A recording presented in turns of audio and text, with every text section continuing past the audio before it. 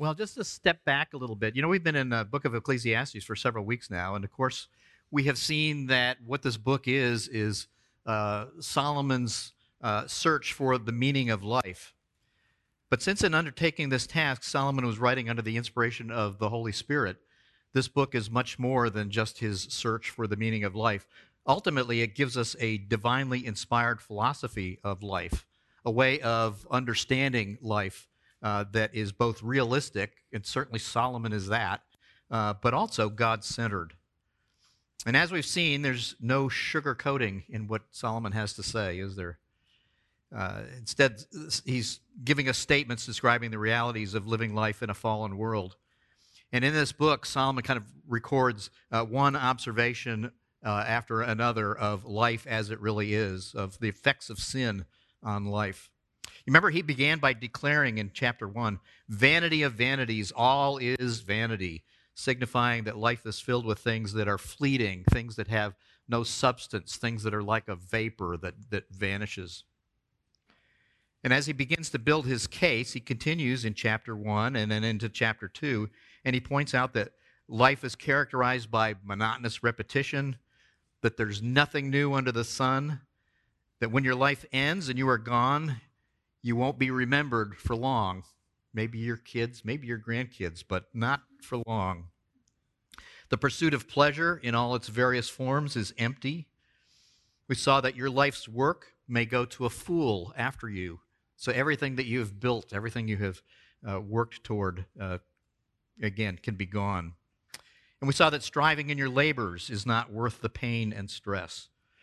So the long and short of it is, life in a fallen world has lots of limitations. But this is not a book of pessimism and despair, for it's these very limitations, it's these very things that Solomon has been pointing out. These products of sin are the things that serve to drive us to God. And it's only by looking to the Lord and living by his standards that life takes on real meaning. And so we saw when we got to chapter 3 that Solomon focused his attention on God, emphasizing that God is sovereign and he's eternal and he's powerful and he's righteous in his judgments. You may remember that in chapter 3, verse 14, we read this. He says, I know that everything God does will remain forever. That certainly stands in contrast to humans, where everything he's just described is temporary and vanishes like a vapor. He says, I know that everything God does will remain forever. There is nothing to add to it and nothing to take from it, for God has so worked that men should fear him. So again, everything in this world's temporary, it's empty, ultimately unsatisfying. We cannot know life's mysteries. We do not know what the future is going to hold, other than the fact that we're going to die. That's really clear in the book of Ecclesiastes. That's the one thing you can be certain of. But with God, there is permanence and perfect knowledge and sovereign power.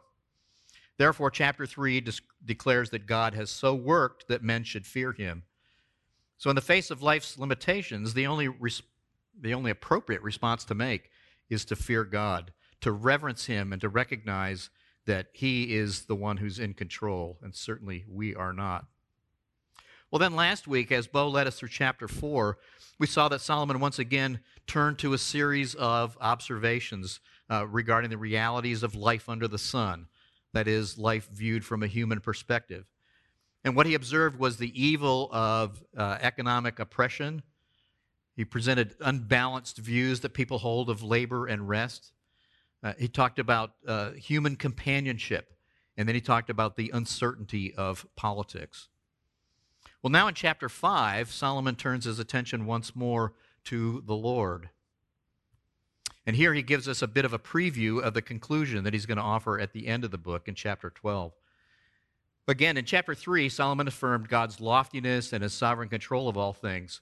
But the question is it possible to draw near to this God, this all-powerful God, this God who's in control, this God who sets the timing of everything that happens?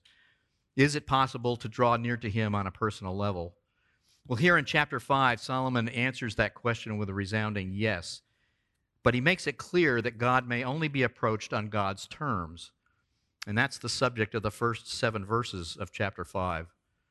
And then starting in verse 8 and continuing through verse 17, he fixes his gaze once more on life as it is. He looks at the realities of work and wealth in a fallen world. And then finally, he concludes this chapter by offering the right perspective on work and wealth. That's in verses 18 to 20. And that's a perspective that, once again, is corrected by looking to the Lord. So, we could state the theme of this chapter like this: that true satisfaction in life never lies in selfish pursuits, but only in the reverence of God, worshiping Him, and gratefully receiving what He has given. So that's kind of the overarching thought that we're going to be considering this morning. So let's begin by exploring Solomon's call to draw near to God on his terms.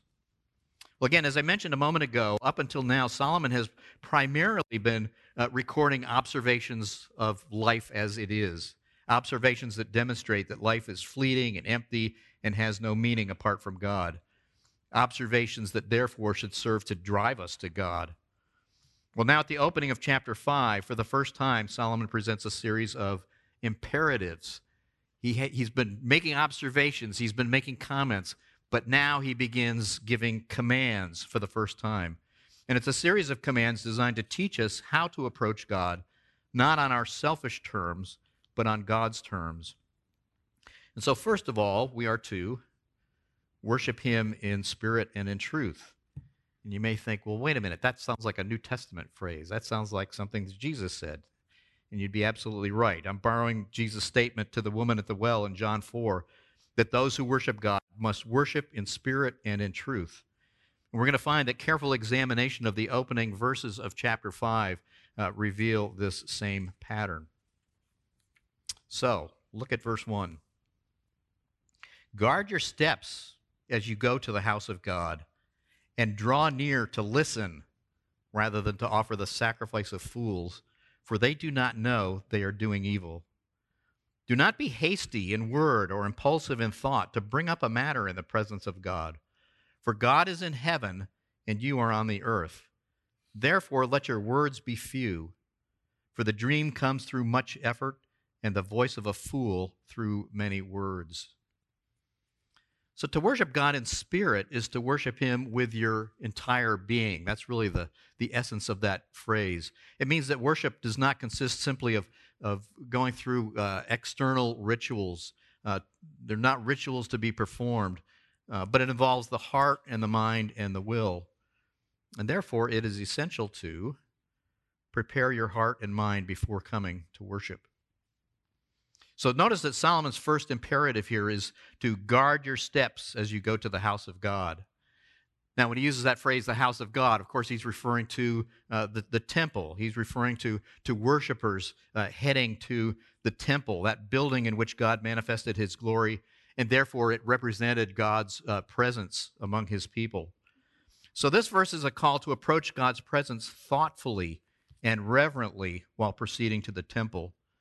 The point is that the worship of God is not something to view casually or flippantly. Years ago, Barb and I visited a church for the first time. It turned out to be for the last time. The fellow that greeted us at the door as we came to the church, he was talking about the fact that this church has two services. They have an early service and a late service. And his comment to us was, I really like going to the early service because I can get it out of the way, and then I have the rest of my day.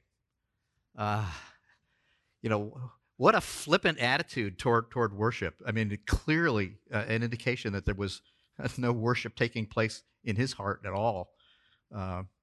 So, here, what Solomon tells us is guarding of our steps. There's some food for thought for us. How well do we prepare our hearts and minds for worship before we gather with the body when we come here on a Sunday morning? We are to worship in spirit, that is, with the totality of our being. And this sort of preparation is an important first step.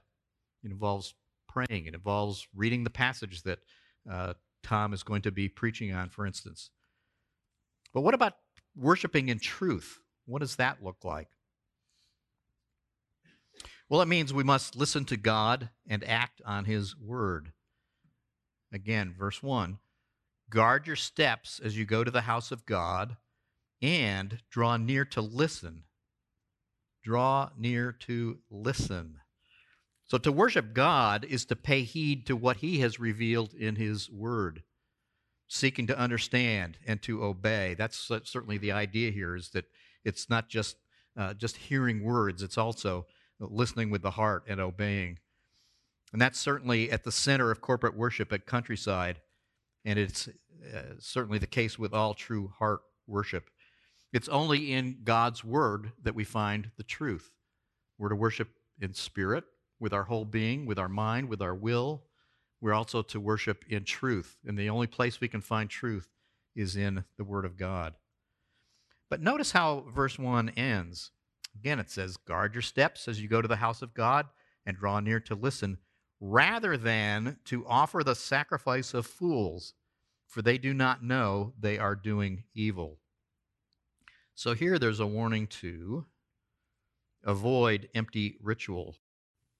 You know, there's more than one Hebrew word that can be translated sacrifice in English. And the word here that's translated sacrifice refers to the types of sacrifices in which the meat from the animal being offered was eaten as a meal by the person who brought that animal for sacrifice. So with that thought in mind, also consider this word fool. You know, as we saw throughout the book of Proverbs, the fool is one who has no relationship with God. The fool is one who has no use for God, who lives as though God doesn't exist. So with these two thoughts in mind, that the sacrifice involved, that's referred to here, involved a meal, and that this is a person who really has no interest in God, the picture here is of a fool coming to the temple not to worship, but to go through the motions, perhaps to make himself look good in the eyes of others, perhaps just out of habit, or perhaps simply to enjoy the meal. Either way, his heart isn't in it. And the verse categorizes such empty worship as evil done out of ignorance. This is certainly anything but what Jesus referred to as worship in spirit. So again, the point here is clear. To engage in worship activity that is merely external and done out of selfish motives is evil in the sight of God. But not only is it essential to avoid empty ritual under the pretense of true worship, another imperative here is to avoid self-centered, thoughtless prayers. Look at verse 2. Do not be hasty in word or impulsive in thought to bring up a matter in the presence of God. For God is in heaven, and you are on the earth. Therefore, let your words be few. For the dream comes through much effort, and the voice of a fool through many words. So the warning here is against displaying impatience with God. Do you ever get impatient with God in your prayers? I suspect at one time or another, all of us have been guilty of that. You know, perhaps it comes in the form of complaints or requests that really are selfish demands couched in prayer language. You know, this is kind of a, Lord, here's what I need from you kind of praying. And the corrective to this wrong-headed approach to prayer is given at the end of verse 2. It says, do not be hasty in word or impulsive in thought to bring up a matter in the presence of God. Why? It goes on to say, for God is in heaven and you are on the earth. Well, what's that have to do with anything? Well, the point here is that when we draw near to God in prayer, it's to be in humility, recognizing God's greatness, God's glory, God's majesty, and recognizing how small and insignificant we are, especially in the light of His presence. You know, that's really the idea here, is remembering that God is in heaven and we are not. We are earthbound. We're small and we are weak. You know, in teaching his disciples how to pray, think about how Jesus taught them to acknowledge God's greatness before making any petitions. The Lord's Prayer opens with this in Matthew chapter 6. Jesus said, pray then in this way, our Father who is in heaven, hallowed be your name. Your kingdom come, your will be done on earth as it is in heaven. Jesus taught us that when we pray, we're to focus on God, not on us and our problems and our issues. We're to focus on him as we come into our presence, recognizing his greatness. Well, here in our passage, verse 2 continues, God is in heaven and you are on the earth. Therefore, let your words be few. So this is a call to be thoughtful in prayer, not rash and impulsive and wordy. Again, we're reminded of the words of Jesus, this also from Matthew 6. When you are praying, do not use meaningless repetition as the Gentiles do, for they suppose that they will be heard for their many words. So do not be like them, for your Father knows what you need before you ask him. But what might cause someone to be impatient in prayer? Well, verse 3 offers an answer. Again, look at verse 3. For the dream comes through much effort, and the voice of a fool through many words. This isn't the easiest verse to understand. But that phrase, much effort, it carries the idea of one who is pursuing a dream through toiling and striving and working at many tasks. This is the person who's just busy, working toward their dream. The Legacy Standard Bible translates verse 3 like this, and I think this is helpful. For the dream comes through abundant endeavor, and the voice of the fool through abundant words. And so this verse gives a picture of frantic activity and endless talk, which are incompatible with prayer. Commentator Michael Eaton explains the point of the verse this way. He says, heavy responsibility is apt to hinder concentration and lead to impatience in prayer. The fool will consequently pour out a flood of words, but this is no remedy. The need for care in prayer cannot be set aside. So, the point is, the Lord desires humility and thoughtfulness from those who draw near to him in prayer, not a barrage of words. So we're to quiet our hearts. We're to reflect on who God is. As Psalm 46, verse 10 puts it, cease striving and know that I am God. So drawing near to God involves quieting our hearts, recognizing who he is, being thoughtful as we come to him in prayer. Cease striving and know that I am God. But the worship of God involves more than corporate worship or worship in prayer.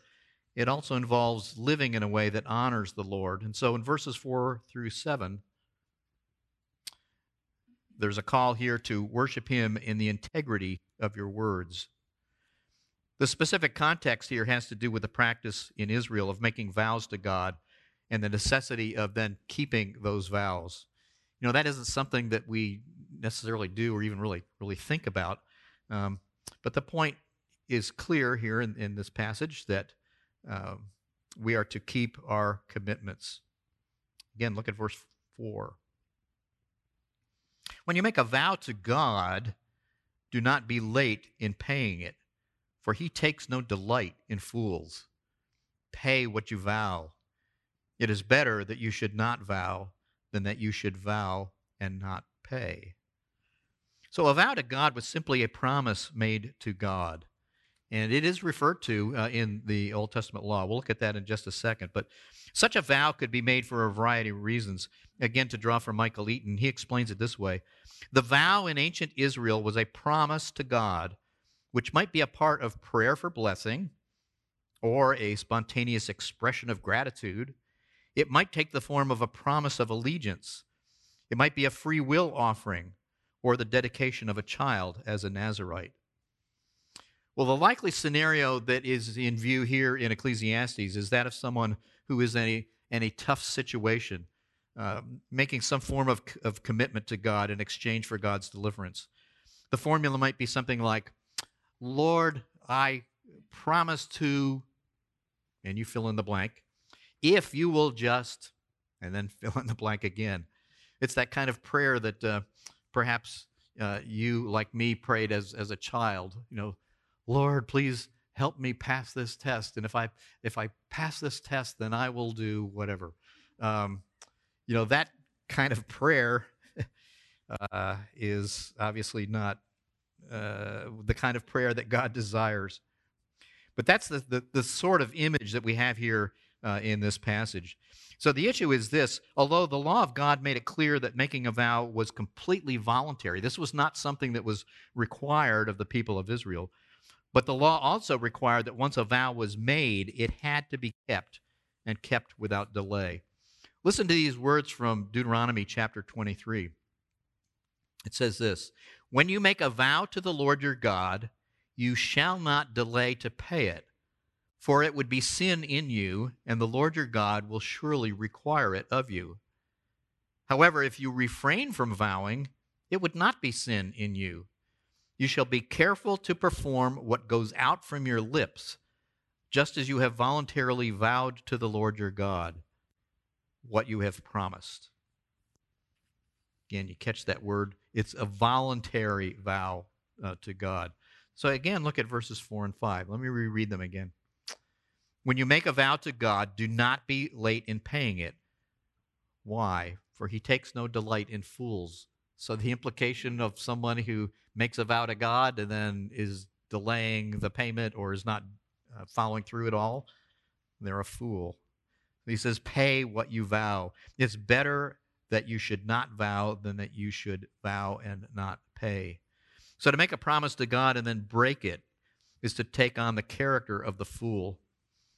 So the point here is very clear. If you make a promise, keep it. And if there's any doubt in your mind about keeping your word, then don't make the promise. It's not complicated. The application for us then is simple. The Lord requires us to be true to our word. You know, in his teaching on the subject of vows, Jesus concluded his comments by saying this: "Let your statement be yes, yes, or no, no. Anything beyond these is evil." It's a form of lying, and we're not to do that, obviously. Well, verse 6 takes the matter of lying and integrity, the matter of living in integrity a step farther, teaching that if you fail to do your promise, fail to keep what you've committed to do, you do not want to rationalize your failure. Look at verse 6. "Do not let your speech cause you to sin, and do not say in the presence of the messenger of God that it was a mistake. Why should God be angry on account of your voice and destroy the work of your hands?" So this verse is a clear warning about failing to act with integrity. How can your speech cause you to sin, as it says here in verse 6? How about by making a promise in haste and then failing to keep it? But notice that there's also a danger here of a second sin.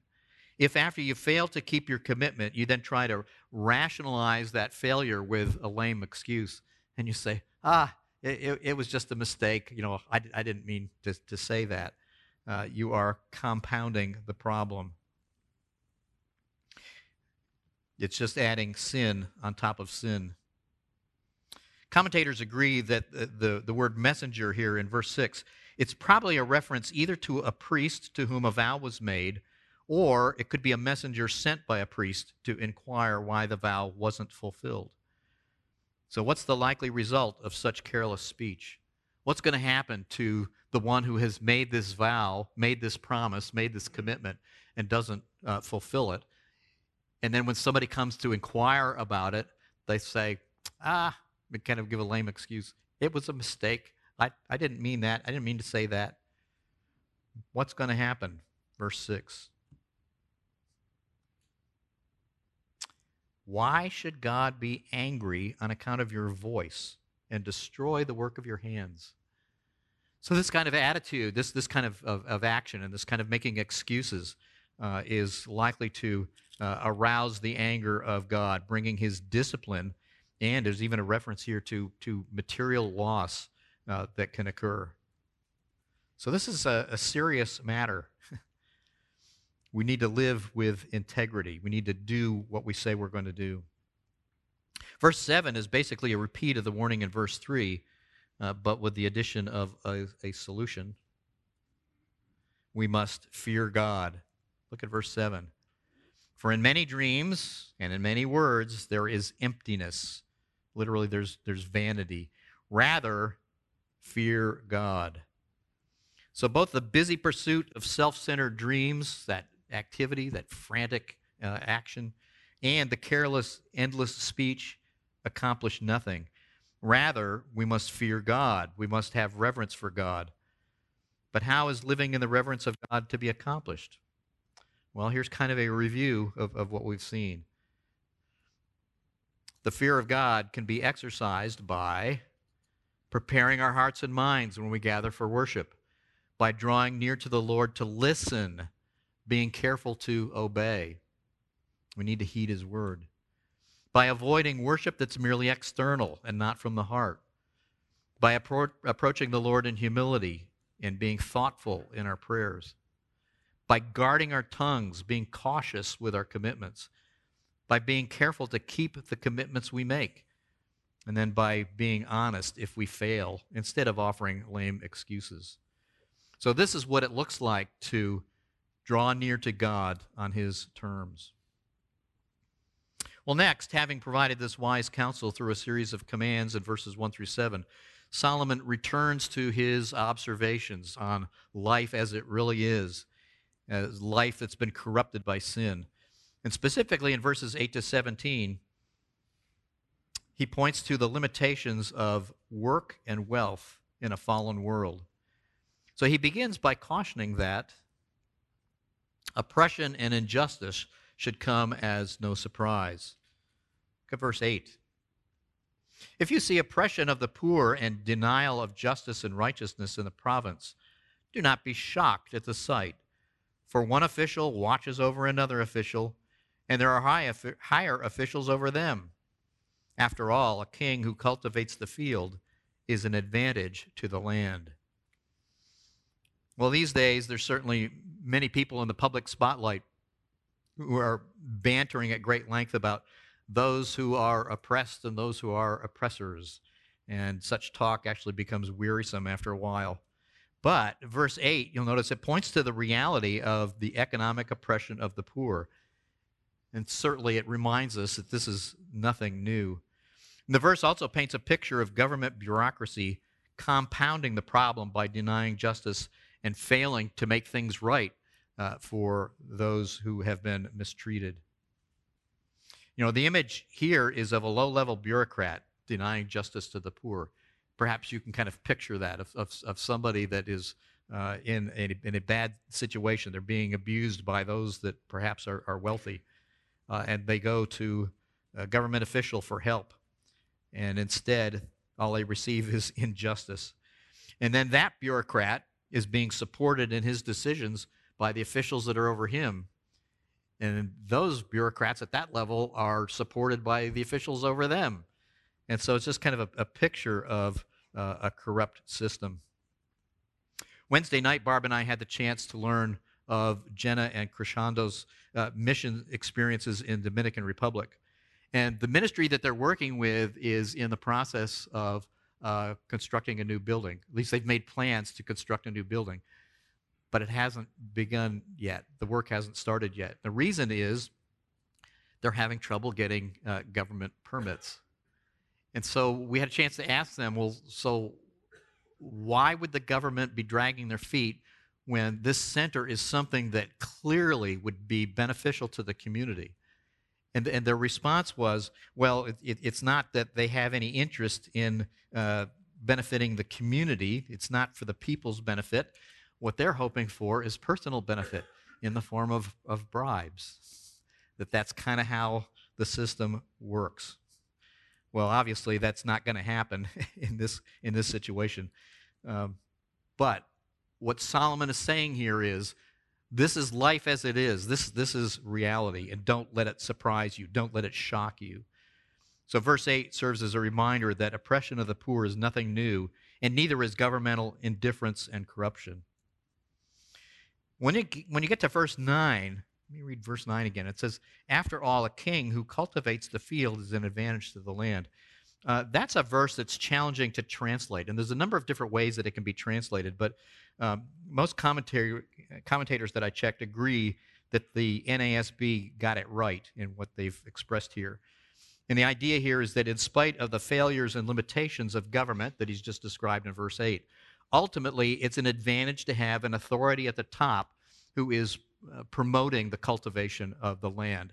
It's sort of the idea that, yeah, government's not perfect, but it's a good thing to have a king who is supporting agriculture. It's beneficial to the land. But regarding issues of work and wealth in a fallen world, the point to be made here is that economic disparity and unjust treatment of the poor are commonplace and should come as no surprise. Furthermore, the pursuit of wealth is useless. Look at verse 10. Well, even before, let me make a comment here. You know, how common it is in our culture for people to build their lives around the pursuit of the dollar. You've, I'm sure, seen that happening. Perhaps you have family members that kind of operate in that mode.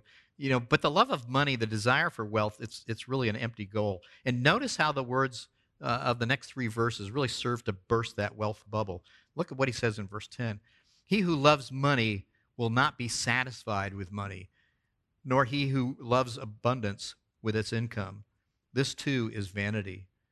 When good things increase, those who consume them increase. So what is the advantage to their owners except to look on?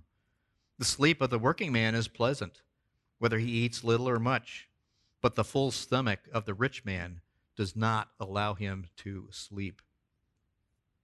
So he starts with the point that it will never satisfy. Money, wealth will never satisfy. Again, verse 10. He who loves money will not be satisfied with money, nor he who loves abundance with its income. This too is vanity. You know, this phrase kind of brings to mind the expression that we hear from time to time, that the rich get richer and the poor get poorer. That's sort of the idea here. And in the ancient Near East, having an abundance of livestock, which would be a mark of a wealthy person, led to owning more livestock as they reproduced. And in our time, we tend to find that people that have really large investments are usually able to get a higher return on their investments. You know, the more you have, the more you're able to gain. And the picture here is of one loving money and cherishing the sight of that money, earning more money and growing. But as Solomon points out here, it will never serve to make life satisfying. And in verse 11, he explains one reason why. Money won't satisfy because it will disappear. When good things increase, those who consume them increase. So what is the advantage to their owners except to look on? Do you get the picture? When good things increase, that is when wealth is accumulating, who's going to show up? Probably going to find relatives and friends that you never knew you had. You know, the people are going to be looking for a handout. That's what happens. And in our culture, when wealth increases, who else shows up? The IRS, exactly. I was going to say an organization with initials IRS. When you have money, there will be no lack of people ready to take it off your hands. And over time, it will disappear. It isn't going to last. But even while you have it, it isn't satisfying. And in fact, it brings displeasure. Look at verse 12. The sleep of the working man is pleasant, whether he eats little or much, but the full stomach of the rich man does not allow him to sleep. So the working man portrayed here is simply the typical middle-income citizen. And what's life like for him? Pretty good. Basically worry-free. Some days may be more productive than others, but troubles don't keep him awake at night. How about the rich man? Life isn't so good for him, is it? You know, one way of understanding this verse is that the rich man's overindulgence keeps him awake. He's eating too much, and it keeps him awake. Do you ever eat too much too late in the evening, and it doesn't sit well? You can't sleep.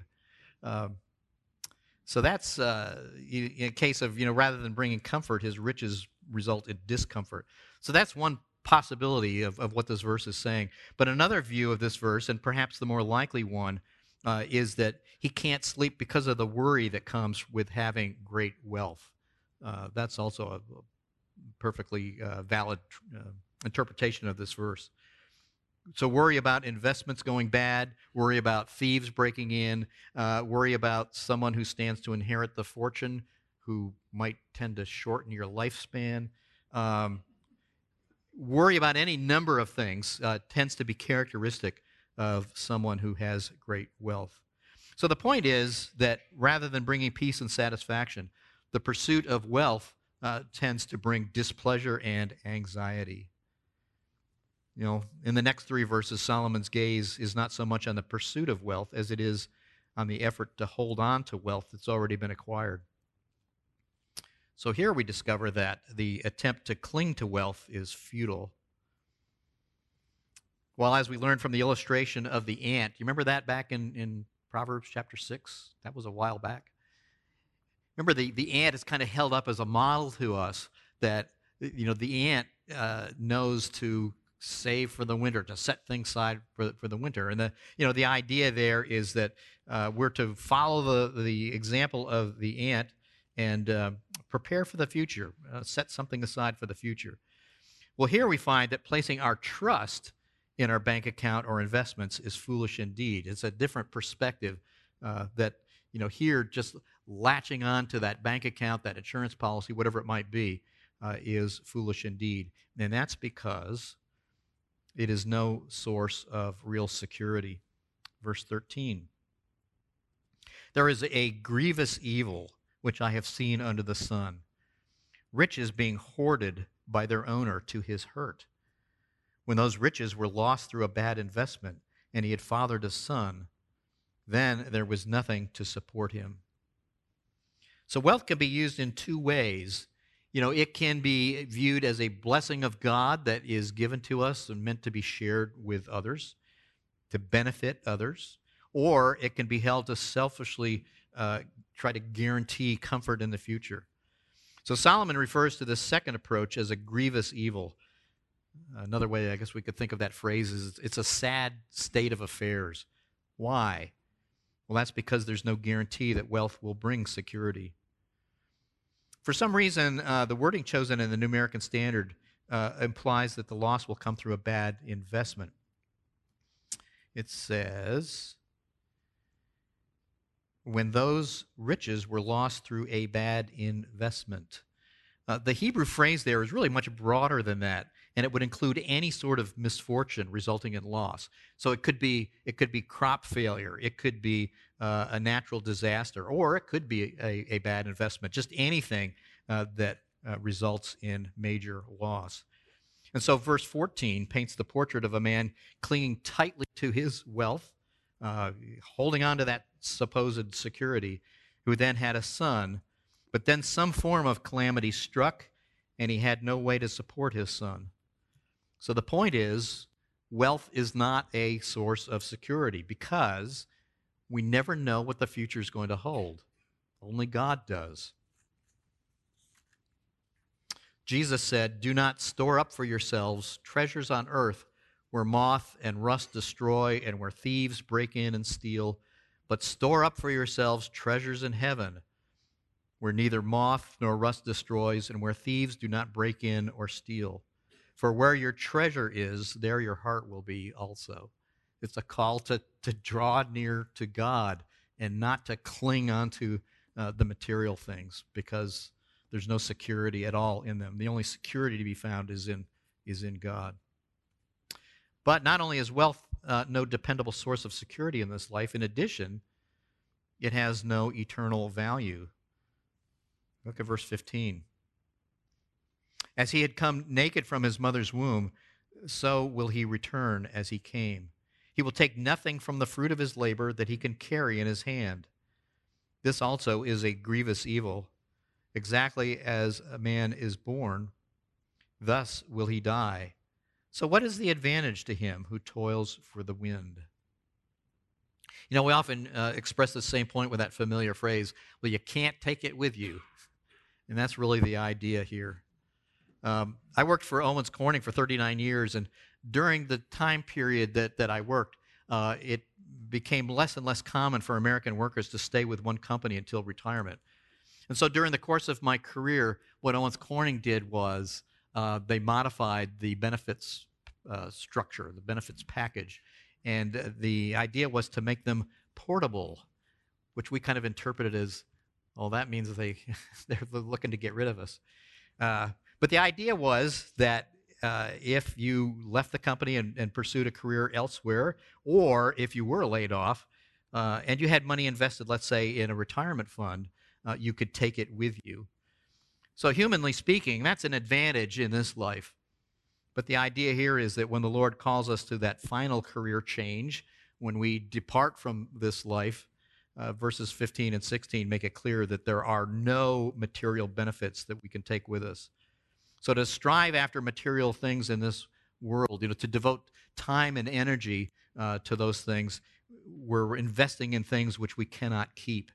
And that's why Solomon refers to it as striving after wind. Furthermore, when it comes to wealth, it produces only misery and trouble. Look at verse 17. Throughout his life, again, this is talking about the one who's hoarding his riches. Throughout his life, he also eats in darkness with great vexation, sickness, and anger. So here's the end result for the man hoarding his wealth that was referred to in verse 13. His striving to hold on to his riches only resulted in a life of gloom and of frustration, of physical sickness and anger over his failed ambitions.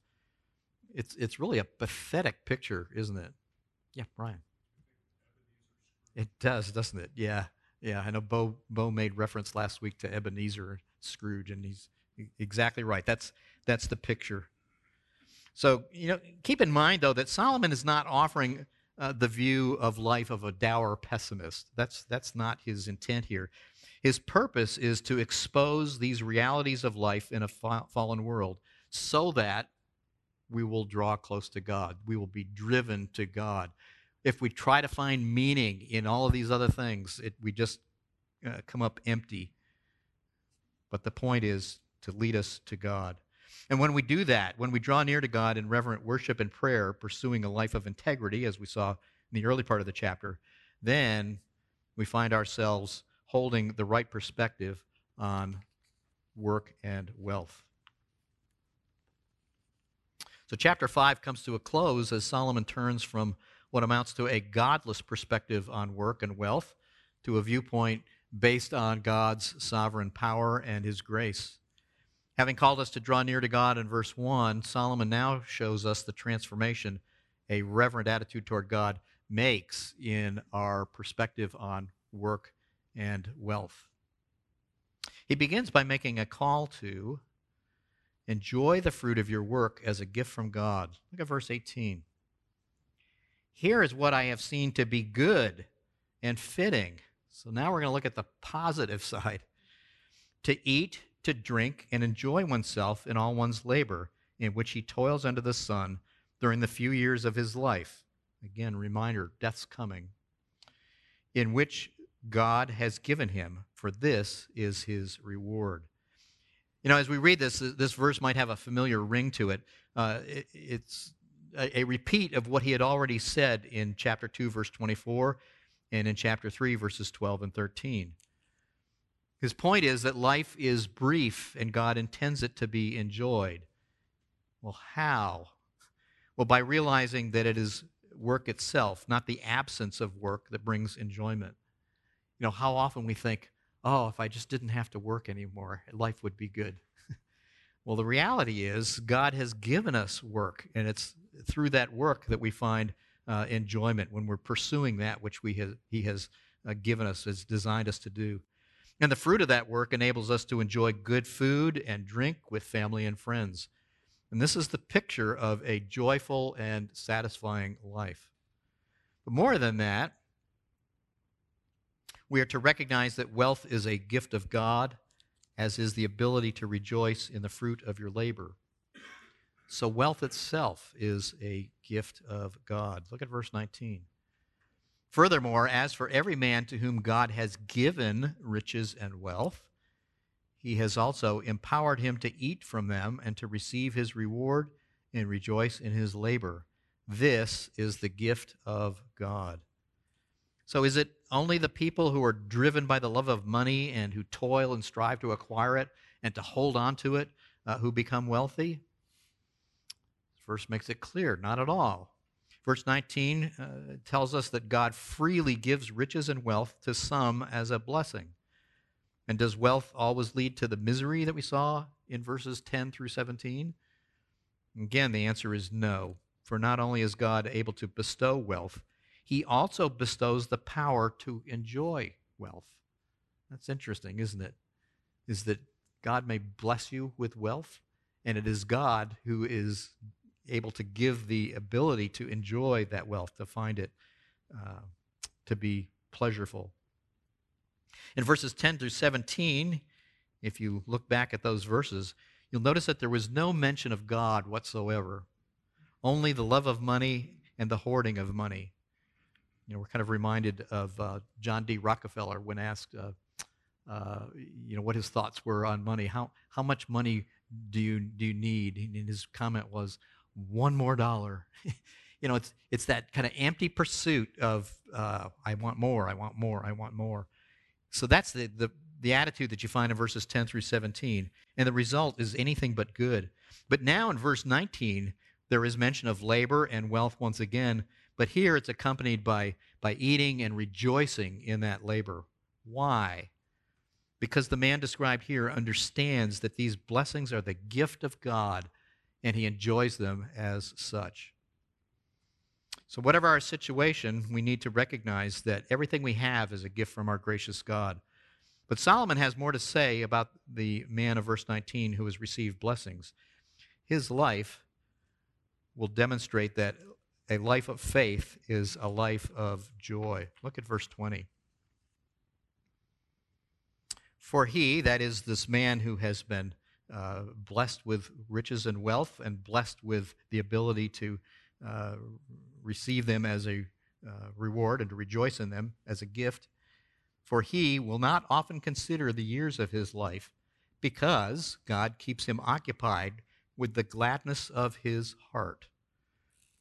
What a cheerful outlook on life it is to have God keeping you occupied with gladness in your heart. Again, to draw from Michael Eaton, he writes this. He says, secular man may live a life of drudgery, but for the God-centered man, it will be otherwise. Life will be so occupied with jubilation that the vanity of life will be well nigh forgotten. That's sort of the idea of this verse, is that when we recognize that life is a gift and everything that we have is a gift from God, a gift from a gracious, loving God, it just changes our outlook on everything. And we no longer find ourselves just focused on the vanity of life, on the limitations of life because of sin. That isn't to say that the limitations of living in a fallen world won't be apparent, but as we continually draw near to God, relying on him and viewing life as his gracious gift, the impact of those limitations becomes smaller and smaller and smaller. So, there's chapter 5. So what are some implications that we can reflect on in this chapter? So let's consider just a few. This is a short list. First of all, we must draw near to God through Jesus alone. Obviously, Solomon is writing at a time where he's not addressing the issue of Messiah coming and of God's great promise. We have the advantage of looking from a New Testament perspective. So certainly Solomon has offered a strong case here for the necessity and the undeniable benefit of drawing near to God. Well, in the New Testament, the writer of Hebrews explains that it is only through Jesus acting as our great high priest that we are able to draw near to God in repentance and faith, because Jesus offered himself as the perfect sacrifice to make payment for our sins, and he now intercedes for us.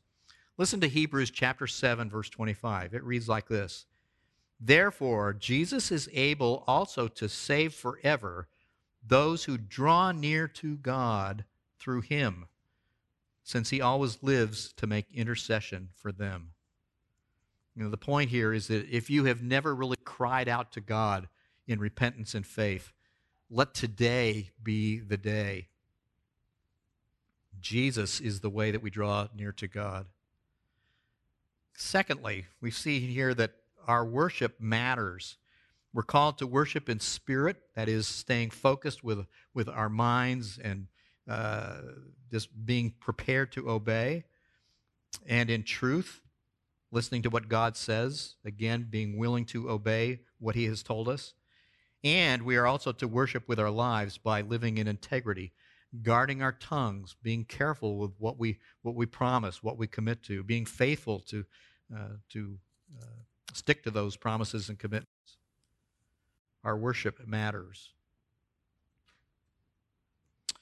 Thirdly, living in the fear of the Lord, that is, in reverence and obedience, enables us to see work and its rewards from the right perspective, for they are a gift from God.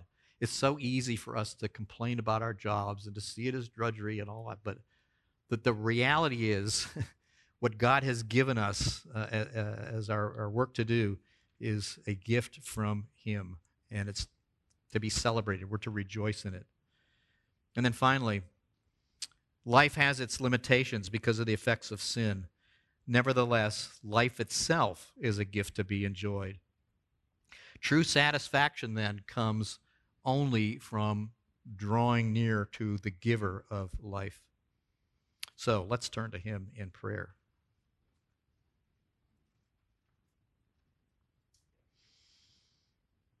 Father, we thank you so much for this chapter. We thank you for the reminder here of the necessity of uh, guarding our steps as we approach you, of listening to you, listening with obedient hearts. Um, Father, I pray that you would just work in each of our hearts, each of our lives, in such a way that we would be very mindful of who you are, of your greatness and of our smallness, that we would approach you in humility and recognize that what you have given us in terms of work, in terms of wealth, in terms of all things, ultimately is a gift from your hand. And in that we rejoice and we are grateful. So, Father, we recognize that this life is just filled with limitations because of sin.